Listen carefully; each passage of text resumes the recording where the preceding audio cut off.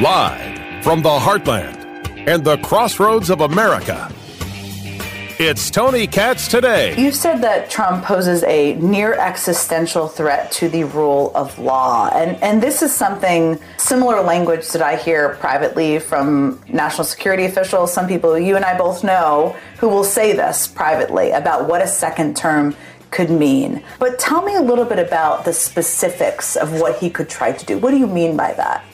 Do I really need to listen to James Comey tell me about who's a threat to society, a threat to democracy, who's weaponizing what? Jen Psaki, now with MSNBC, formerly the White House press secretary, like there's a difference, doing a sit-down interview with the former FBI director to tell us about Trump being a threat? This is the world upside down, except, well, we've seen it this way so often that we kind of get that this is it. This is how they act. This is how they are. Unwilling to look at their own people and say, you failed us.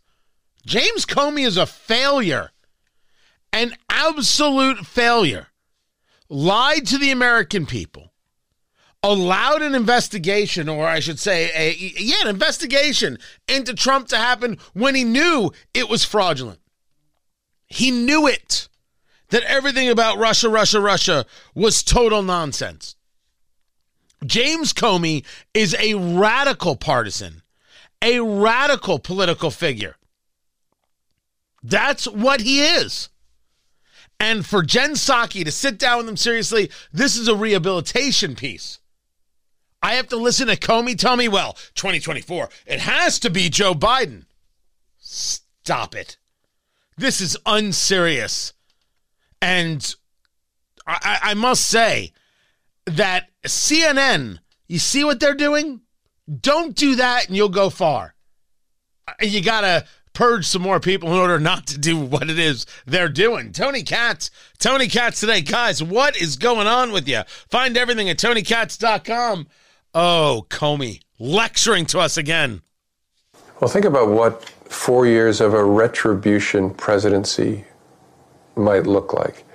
He could order the investigation and prosecution of individuals who he sees as enemies. I'm sure I'm on the enemies list. Because the president constitutionally does oversee the executive branch entirely, which includes the Department of Justice. We haven't already seen what happens when you go after people in a retributive manner. We already haven't seen what happens when you weaponize the IRS against the Tea Party, when you weaponize the FBI against Trump and his team, a duly elected president, when you lie to the FISA court. What the hell is he talking about? Can you imagine? We've lived through it. Holy cow, Comey. Prosecutors and investigators. And so he could direct that individuals be pursued. He could also direct all kinds of other conduct that people would maybe take to court to try to stop. But who enforces court orders? Mm-hmm. Mostly the United States Marshals Service, which is in part of the executive branch and reports to the president. There is a whole theory that the political left will always accuse you of the thing that they're doing. Listen to this. Listen to this fear-mongering from James Comey.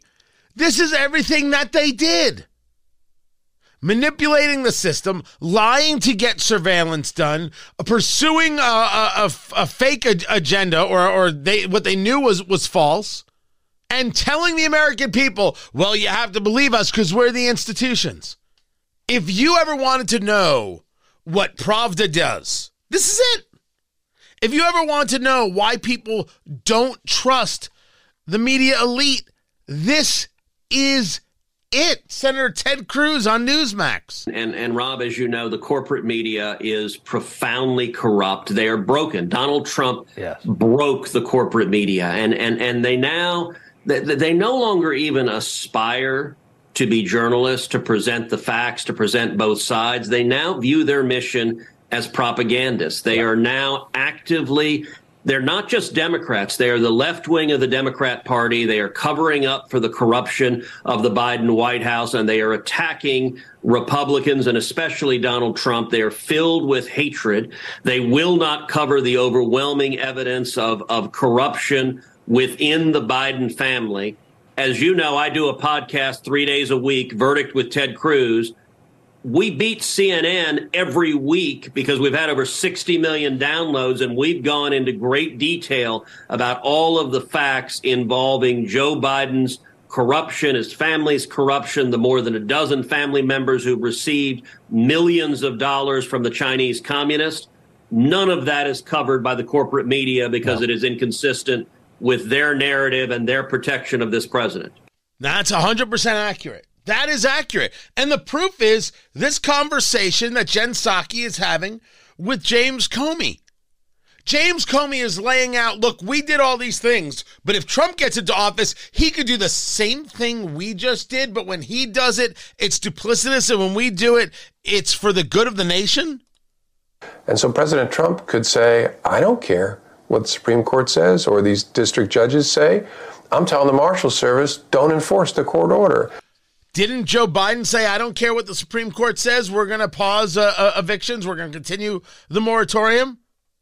Isn't it Joe Biden say, I don't care what the court says about student loan repayments, we'll give that a go anyway? Everything that the left does, somehow, if the right does it, it's a crime. It's a very telling interview, but he told you, you don't have to go watch it. But Jen Psaki is as unserious as the day is long. If this is the interview she's going to do, if this is the answer that she's going to allow without saying, oh, come on, James, we know what you did. My gosh, this is considered journalism. It's not journalism. This is a propaganda narrative piece. Ted Cruz is absolutely right. And you know who else is? You are. Because you've now hit the moment where you see it before it's happening. You just are able to look around the corner now because you've seen so much of it, because we've engaged so many of these conversations. You are now able to say, yep, I know exactly what that is. And to be clear, that's a very good thing, but it also tells us how far we are from having a press corps that we can have faith in again. We're pretty damn far. That is not something that feels good. This is a serious danger for all of us in how this press corps acts. And the danger doesn't stop until they stop being dangerous. Keep it here. I'm Tony Katz, and this is Tony Katz Today.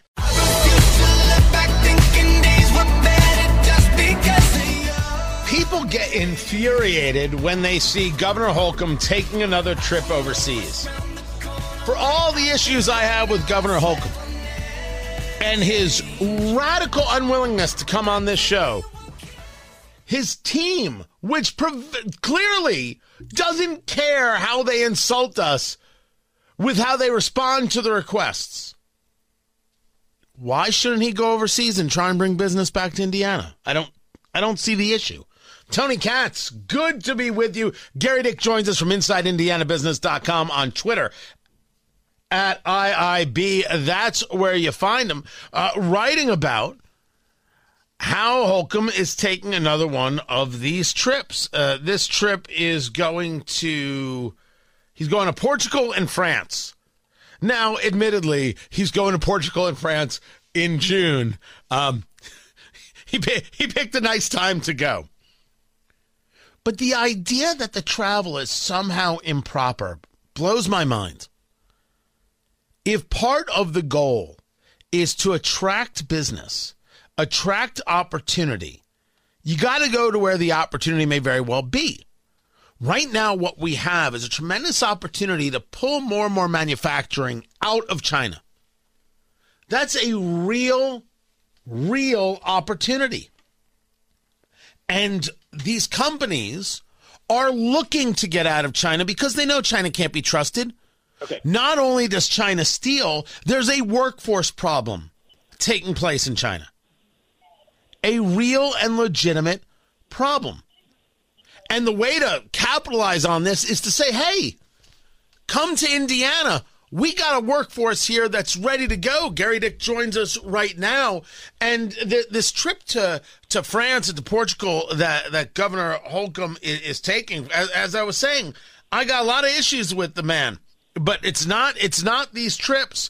What is the expectation in this European jaunt?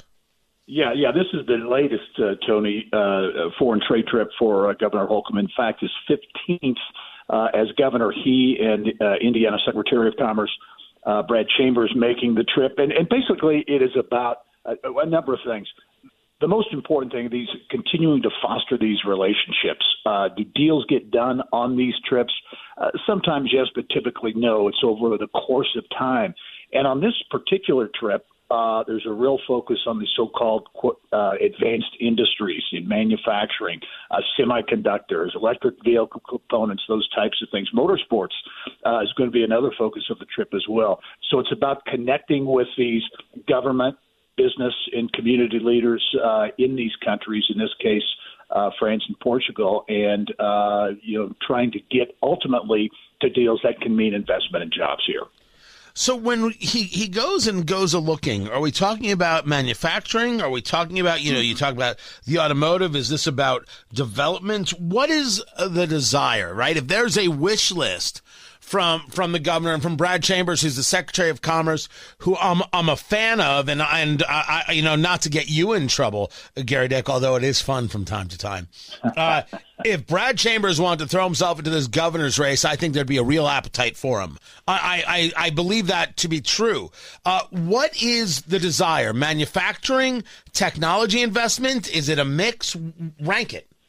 Yeah, and I think you're right. You hit really the sweet spot there when we talk advanced manufacturing. And we talk manufacturing is not necessarily, that traditional manufacturing. If you look at automotive, you look at the billions of dollars being invested by companies like Stellantis and Kokomo, a couple of $1 billion investment for EV components. Other companies doing the same. So that's one piece. Semiconductors. We saw the CHIPS Act and see what that is doing to spark, the goal anyway, is to spark investment and manufacturing in semiconductors here in the United States. Indiana believes it can become a hub for this kind of activity. We've already seen a number of big announcements. The other one is energy, which doesn't necessarily get a lot of attention here in Indiana, but is increasingly coming into focus. You look at the big Mammoth solar farm in northwest Indiana, Doral Renewables. That is the largest solar array in the United States, so it's a big investment there. Hydrogen. Cummins is investing heavily in hydrogen. BP in Northwest Indiana looks to invest, I think, $4 billion to convert a big operation up there in Northwest Indiana. So that energy component is going to be another one. And then I'll just throw this in. The overarching, I think, goal here is for these kinds of jobs, these forward-looking jobs, if you will, that pay more to get the average wage up in Indiana. That's continued to be an issue for a long time here in the state, that per capita income, what Indiana workers are putting into their pockets. So these jobs typically pay above average, and that's what they're after. Talking to Gary Dick from InsideIndianaBusiness.com, on Twitter at IIB. Let me temper this a little bit. You have Catalent, which is a drug manufacturer. They're New Jersey based. They have just engaged a round of layoffs affecting 150 jobs in Bloomington. In Muncie, you've got Pepsi closing the plant there because of distribution changes.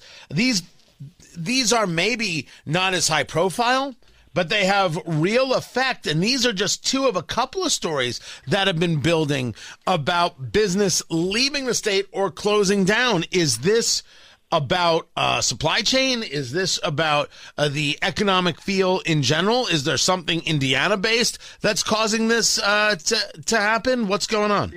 Yeah, I think you can look at these announcements, in particular Catalent, as company specific. Catalent made a huge investment in Bloomington, or has made big investment in Bloomington. They bought the former Cook Biotech operation there, announced big plans for expansion. This latest layoff round that you're talking about, 150 jobs, that comes on top of news that they were going to cut about 400 jobs a number of months ago that they announced. They got a lot of attention as they were helping to supply some of the COVID-19 vaccines and needed to ramp up to do that. But I think there are some issues the company feels in terms of redundancies and those types of things, specifically in Bloomington. So I look at it as more of a company-specific kind of thing, but no doubt big impact in particular in Bloomington. Again, these jobs typically are good-paying jobs that obviously Indiana doesn't want to lose. Of course, we get into some development opportunities as well, Gary Dick, talking to Gary Dick from Inside Indiana Business. And you take a look at what happened with 11 Park. I couldn't get to the groundbreaking that took place, which is going to be the Diamond Chain building. This is going to change that area of downtown completely. And then there's the whole conversation of whether or not the city is going to build this insignia hotel and should they in Indianapolis. And now we get word that IUPUI or IU Indianapolis is got $89.5 million to build a 5,000 seat arena. It's fascinating to see the issues of Indianapolis and then the growth of Indianapolis. Who's right? Yeah, and these are interesting times to be sure. Indianapolis and downtown, a lot of focus on some of the challenges that exist there. But if you look at a number of projects, and you just mentioned a few of them, that are either underway or in the works, it's billions of dollars worth of investment. You look at Elanco right across the White River from that Indy 11 development. That whole process is beginning to unfold along the banks of the White River. You see what's happening not only inside but around Gamebridge Fieldhouse on the near east side of downtown. Big question mark, what will happen when you look at Circle Center, obviously, which is one of the biggest questions about downtown. What is the future of that once iconic structure? So a lot going on. I think these next couple of years are going to be extremely interesting in terms of the future of downtown Indianapolis, where things go in terms of investment and jobs and those kinds of things. My thanks to Gary Dick, InsideIndianaBusiness.com, on Twitter, at IIB. Look, the growth part of Indiana is stupendous. I love every bit of it. But if you're not looking at some of the pieces that are missing, that are going by the wayside, if you're not honestly addressing those things, I think that's a serious issue. Losing this business in Bloomington, losing this business in Muncie, these are stories. These are stories. It's 150 leadership and support jobs in Bloomington that Catalent is shedding. That's a real impact. I love the big biomed. I love the big biosciences. I love the huge dollar things. But I also recognize that when Pepsi closes a plant in Muncie, that is massively damaging. And we need to be a state that addresses all sides of the coin. We need those bio jobs, those ag jobs, those big science jobs, big tech jobs, just as much as we need the plant job. Hoosiers have different capacities and different wants. Both things being true. And we need to make sure that we can offer up to a large degree all of those opportunities. We want all of those opportunities. I don't think we should be an all or nothing state. Never have. We should want it all. Now, maybe we want to be weighted in a certain direction, but that doesn't mean eliminating. I don't want to be in that business, man. No. We want to be in the growth world. And the growth happens when you recognize that you have talent in all these different places and you want it to be able to be utilized. You want these people to be able to find their opportunity, and not every opportunity is sitting behind a desk coding, and not every opportunity involves a guy being the guy or the woman in the white lab coat. See, I said the guy and the woman to prove that I am not sexist, because I think that's how you prove it now. I honestly don't know anymore. We need all the things. And when we lose jobs, 150 here, 90 there, those things add up to problems quick. That all doesn't get satisfied by a trip by Governor Holcomb to France and Portugal. But again, I don't mind that he goes, and I don't understand why people get so angry when he goes. Let him go and try and bring the business. He doesn't do the other things here. He should at least do this. Oh, too soon? Too soon? Oh, well, what are you going to do? Keep it here. I'm Tony Katz.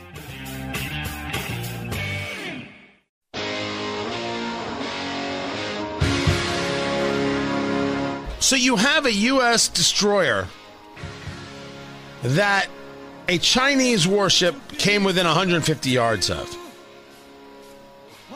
While this is happening, you have Antony Blinken trying to engage with the Chinese foreign minister, who I believe there are sanctions against, on the anniversary, the 34th anniversary of Tiananmen Square, while the Secretary of Defense, Lloyd Austin, is trying to make contact with the Chinese, and the Chinese aren't interested. It seems that at every level, there is this maneuvering that China further and further wants to get into some kind of level of confrontation or goad the United States into some kind of mistake, while at the same time trying to ignore the United States to show the rest of the world who's really in charge. Tony Katz, it's good to be with you. Tony Katz today. Major Mike Lyons joins us right now, retired United States Army West Point graduate. And the video that shows this U.S. warship, which is the USS Chung-Hoon, I believe it is, observing this Chinese Navy ship in an unsafe Chinese maneuver in the Taiwan Strait, cut directly across the bow, 150 yards away. And is this, Major Lyons, because this took place in the Taiwan Strait, or is this because the Chinese are like, hey, we don't mind playing with you, there's nothing you can do to us? Thanks for having me, Tony. No, I think it is because it's in the Taiwan Strait. The Chinese don't believe that that's international water. And that's part of the issue here. They believe that they control all the shipping lanes that go through there. They don't want U.S. patrols in that area. That's really what this was. That destroyer is forward deployed, is fully combat loaded, ready to go. Was on a patrol with a ship from Canada, in fact, HMS Montreal, and they looked like they're traveling in pairs. This is a show of force to try to come back against the Americans for doing this. They don't want to see American warships in that area, knowing full well that if something happened, that's the next time they'll see American warships in that area. The U.S. ship, as we were discussing, it was with a Canadian frigate, the HMCS Montreal. Mm-hmm. What they refer to, according to military.com, is freedom of navigation transit. Right. Mm-hmm. Americans look at this, the reporting looks at this and says, this is the Chinese getting aggressive with the U.S. warship. Should it be seen as the other way? This is the U.S. and now with a partner in Canada, and we've got the partners in Australia, and you've seen how there's this conversation of building subs that will be built in Australia and will be docked, if you will. This is me not having the right terminology, in Australia. And this is us saying we really can do whatever we want. We control the seas. You have to now heel. Yeah, I do. And the only way we're going to project power in that region is with our Navy. And the Navy's not going to stop doing this. So I think from a U.S. security perspective with our allies, given how China has been aggressive, I look from their deals that they've signed with the Solomon Islands, they've tried to co-opt some of those countries there that were formerly, let's say, U.S. friends, U.S. allies in some ways. So I don't think the Navy's going to stop. They're going to continue to project power in this manner like we can, and the Chinese are going to continue to push back like this. Now, this could have been a disaster. That destroyer slowing down to 10 knots is likely what it had to do to avoid collision, which it's going to do. We're not going to create a problem you can't imagine two of these battleships sinking in the middle of the Taiwan Strait. That would be even a greater disaster. Talking to Major Mike Lyons, retired United States Army. While this is happening, you've got Antony Blinken, who is the Secretary of State, meeting with the Chinese. A lot was made of the fact that this conversation was happening And on the 34th anniversary of Tiananmen Square, do you take something of that? Is that considered a victory for China, and if so, how? Tiananmen Square, from their perspective, it is. I mean, it locked the country down for another 30-plus years. We pick and choose the things that we want to highlight from our country's perspective with our relationship with China. But we're about to embark on what's going to be another Cold War between us and China that's going to have a lot more maybe serious implications, because this isn't Russia. This isn't the Soviet Union, so to speak. This is a formidable economic power with a rising military that, again, we can argue whether or not that if it had to be used, it would work or not. But I think it could be a lot worse. So we definitely poke the Chinese here in some level, and it doesn't surprise me that their defense minister did not meet with Secretary Austin at that security meeting, which is normally what happens every year in Singapore during this time frame. So let's get into that. Two things happened here. You have Antony Blinken meeting with his counterpart, but you have Lloyd Austin, the Secretary of Defense, where the Chinese refused to meet. What is the play there? Well, I think, despite the handshake really that all Blinken had and what Austin had with the defense secretary, I think it's showing us the message from the Chinese is that we'll talk diplomatically, but we're going to keep our militaries far apart at this point. We don't want any relationship to take place between the U.S. military-industrial complex right now and the Chinese military systems. I mean, this is a long way from when Donald Trump was president, when you had Mark Milley, the chairman of the Joint Staff, felt the need to call his Chinese counterpart and tell him that things are okay here, nothing's going to happen. I think the Chinese have taken advantage of the Biden administration. They've now used this to reset this relationship completely in the wrong direction, and make it to the point where it's going to be even more difficult, I think, for this administration to sit down with China to figure out where we go forward. Talking to Major Mike Lyons, retired United States Army military analyst. What does that mean, that this relationship is being reset in the wrong direction? Explain that.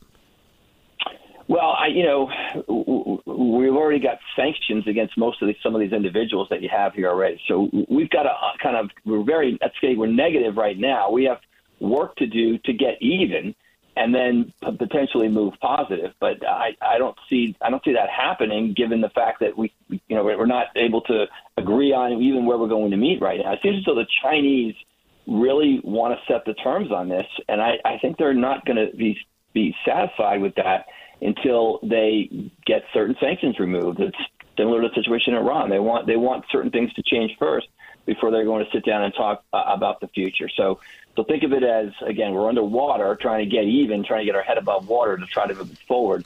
And I think the Chinese are going to keep it in that direction until they get certain sanctions removed and get certain things changed before the negotiations even start.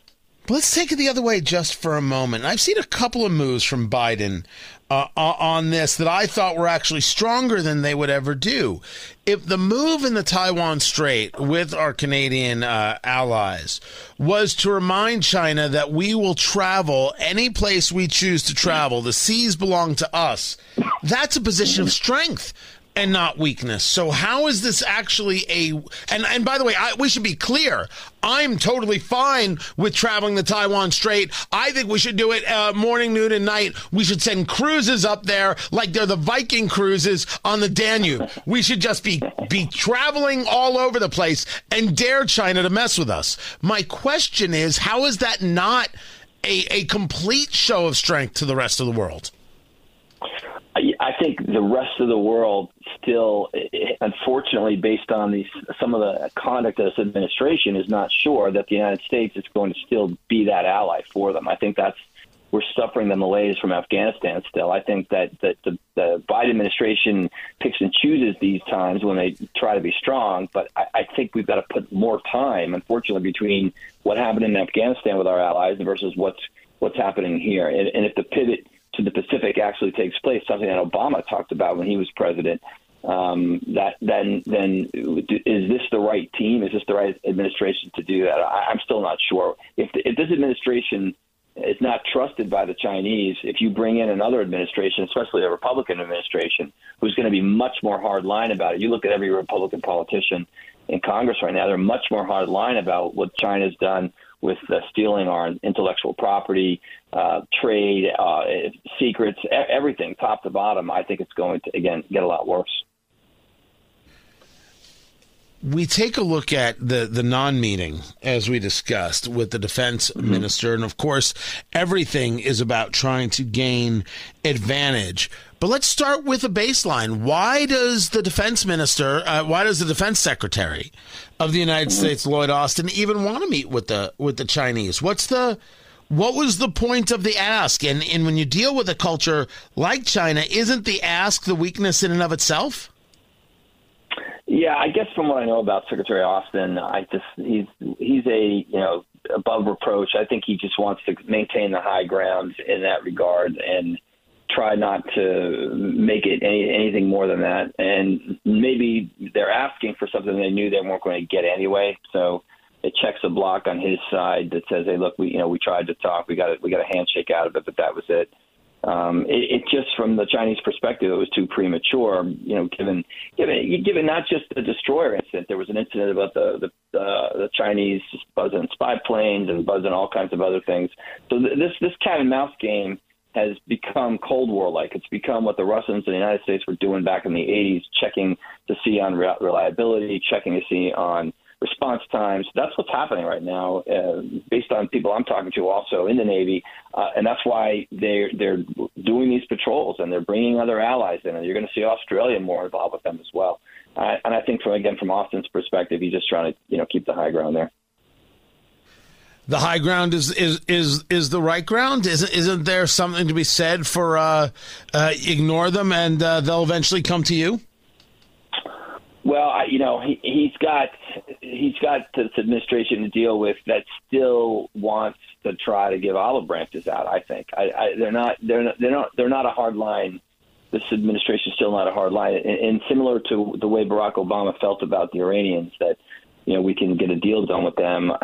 Deep down, I do think that Joe Biden and his people around him, from his national security advisor all the way to Secretary of State to even Lloyd Austin, thinks they can get something done. So this is how they're going to approach it. I don't think that from their technique it's any good or bad. I just think this is how they're going to approach it.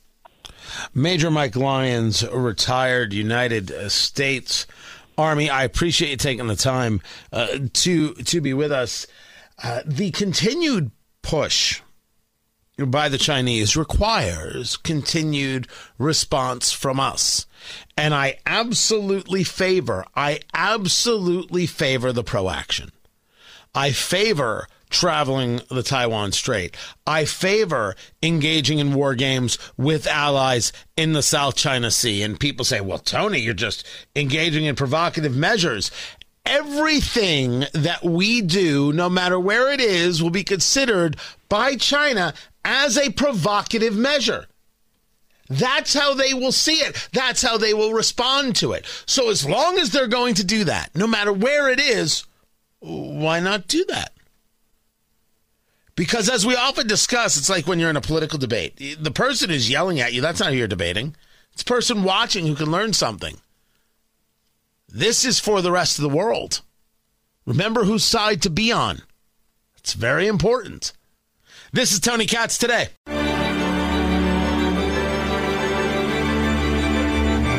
I know it may sound kind of odd to give Chuck Todd props, but allow me for just a moment to give credit where it's due, because I think it's due. Oh, God! It is. It is. Tony Katz.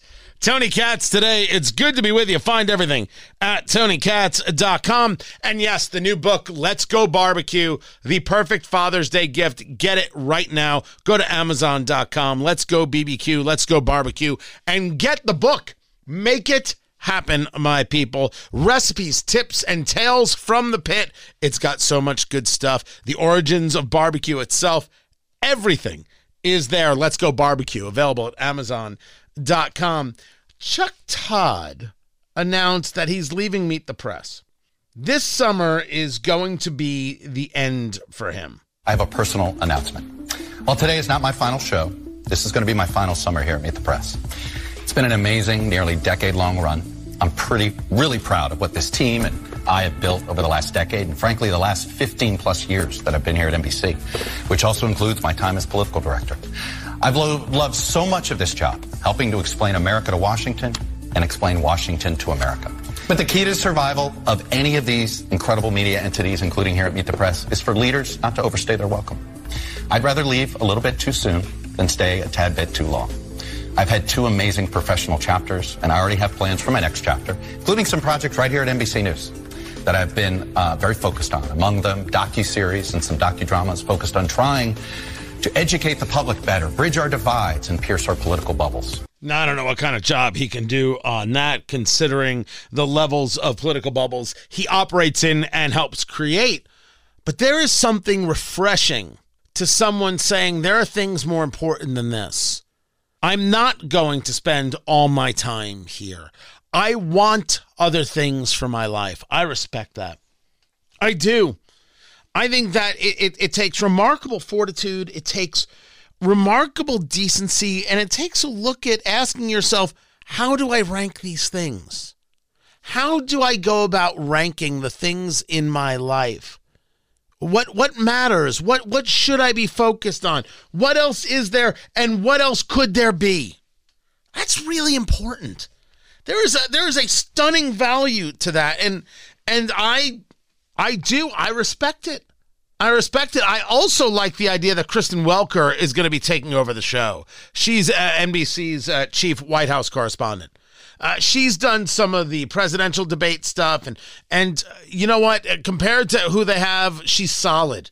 And I think she can really carve something out for herself, and I certainly hope she does. No, we all know what the story is. We all know how bad this can go. But you hope beyond hope that it might actually be something that's worth watching and conversations worth having. But man, good on him. Knowing when your moment is, knowing like, okay, what I value has changed, what I need has changed, what I want has changed. I'm going to go change with it. It would be easy to stay, and the accolades and all the cool stuff. Nah. Wanting to leave a little bit early than stay too late? Dude. Sorry. Politically, he's a mess. But I can respect the decision for sure. Me, I ain't going anywhere yet. Find everything at TonyKatz.com, TonyKatz, TonyKatz.com. Tomorrow, everyone, take care.